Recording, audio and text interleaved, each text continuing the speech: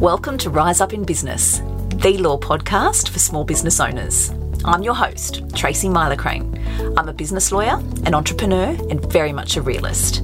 Rise Up in Business is designed to share with small business owners important legal information and some clever tips and tricks in short and sharp episodes, no legal jargon. With this podcast, I want to empower small business owners to rise up and take control in their business. I'll be here every Wednesday to tell you what you need to know without sending you to sleep. Let's get into today's episode. Welcome to episode 12. I talk a lot about prevention being better than cure, and that's because for the first 12 years of my career, I spent it in litigation and dispute resolution. So that was helping people in court, helping people once things had reached the pointy end and there was no other way out. And during that time, I saw more destruction of lives and businesses than I care to remember.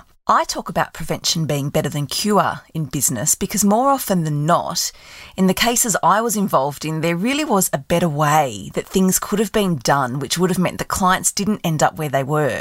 So they didn't end up in court or in hot water with businesses being lost, homes and marriages being lost. The consequences of those bad situations were made worse because, in my view, people weren't informed enough or they didn't have the knowledge to be able to handle the situation in a different way. So today, in this episode, I want to talk about when it all goes wrong, what not to do. So despite our best efforts in business, despite getting our documents done properly, our legals tailored, despite the processes and policies we have in place, there will be times when things still do go wrong. So my intention with this episode is to give you some knowledge and some tools so that you're not one of those people that ends up coming to me at some point saying, I really need help now, and the situation's got out of hand because you didn't know any different.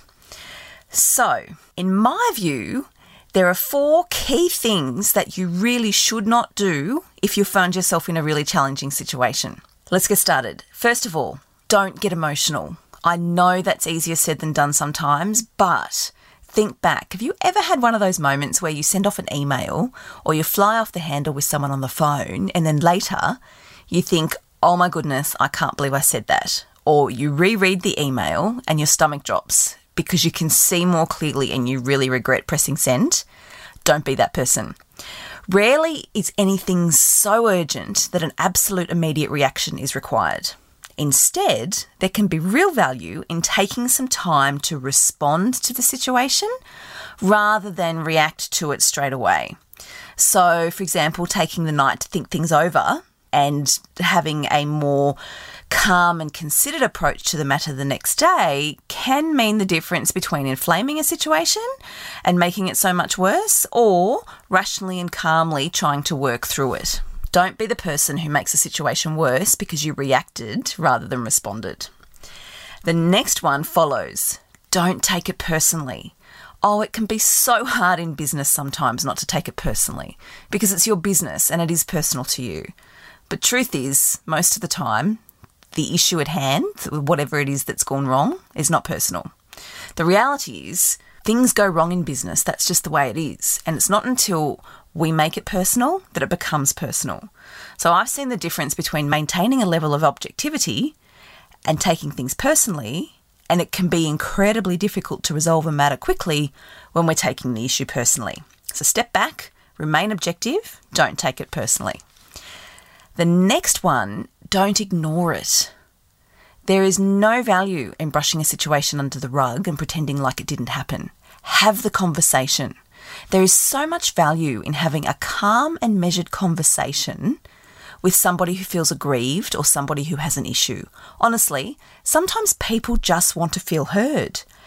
If you have provided a service to somebody and they're unhappy, it is perfectly possible that they don't understand something, that they've gone into overwhelm over a particular issue, or their expectations haven't been met in a way that they thought that they would. Often, a calm conversation seeking to understand their issue and seeking to understand what they need to resolve that feeling can sometimes quickly resolve that situation, and it can mean the person's concerns are alleviated, you get paid, for example, and you have a happy client. That is a win-win.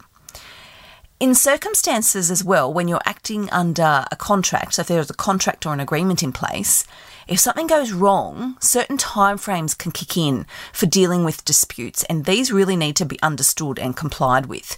So again, if you ignore it, you can make matters a whole lot worse because you've missed some critical timeframes and you haven't done some of the things that you need to do under that contract or agreement. Super important not to ignore it. And that leads me into my final point, which is really important to understand as a business owner. Don't go it alone. If you are the one that has caused a situation, for example, sometimes it's best if you don't try to resolve it yourself. If you've dug a hole, if you jump in there and start backpedaling, sometimes all you are doing is making that hole bigger. Knowing when it's time to stop digging can be vital. So be sure you have your team of advisors around you. If you listen to me or follow me, you will know that I say this often. Whether that's your PR person, your coach, your business lawyer, know when to pick up the phone and to run a situation by them, and know that you've got people that can step in and help you when you need them to. If you don't call on your advisors, you can find yourself in a situation where things have become so much worse because emails have been exchanged, things have been said, all of which do nothing to help you and which could have been avoided if you'd had that objective advisor involved sooner. Similarly, going back to my previous point, if you are operating under a contract or if there are relevant terms that apply to your situation, understanding what they are and knowing how to comply with them is critical. So you're not necessarily expected to know that yourself. Again, that's where your business lawyer can jump in for you to help you and give you some advice. To put this into context, I have clients who phone me because, for example, such and such has just sent me an email saying she's not happy with my service and she's not going to pay me. I'm outraged because we put in so much more work than what we were expected to. So really, she's been undercharged and I can't believe that she's taking this attitude. It's really helpful for my client to be able to offload that onto me, because I can listen and I can then ask the probing questions and I can then offer support. So the client's offloaded, they feel better, they've calmed down. I can usually see what's going on here, and sometimes I can actually jump to the other side and I can work out what the other person's issue is, which means I can really help navigate a way out. So whether it means that I'm then the one to have the phone call with the client, the other person's client, the aggrieved person, or if I'm the one to send a nice little email to try to flush out what those issues might be, that can often bring it to a head and it's resolved. And honestly, a lot of the time it does. I'm not saying always, but a lot of the time it does, because again, it just goes back to that being clear, calm, objective, having the conversation, seeking to understand the issue, and then putting a path in place where we can resolve it. And that then often means that my client gets paid because the other person all of a sudden has had matters crystallised for them, and then they all live happily ever after and go on to have a lovely business relationship. Of course, it doesn't always work that way. And when it doesn't, and I can see that it's not going to, strategy becomes very important. And that's when I really need to do some of my best work to make sure that we are strategizing properly to set my client up so that they're in the best position possible to deal with the matter going forward. So those are all really good reasons why not to get emotional, why not to take a matter personally, why you shouldn't ignore a situation, and why you don't have to sort it out alone.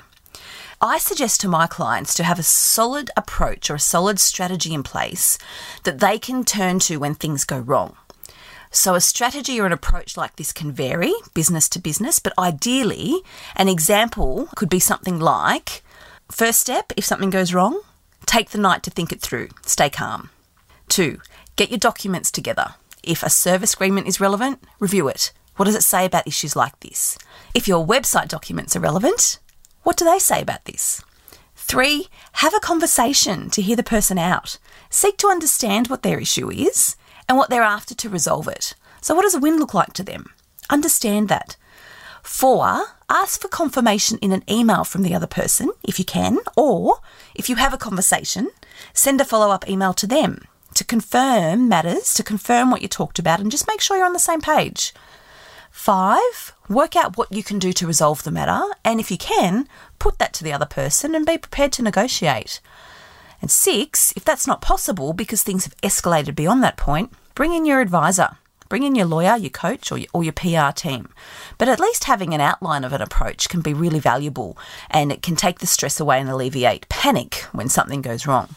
So, to wrap up, there really is no one-size-fits-all approach to this type of thing.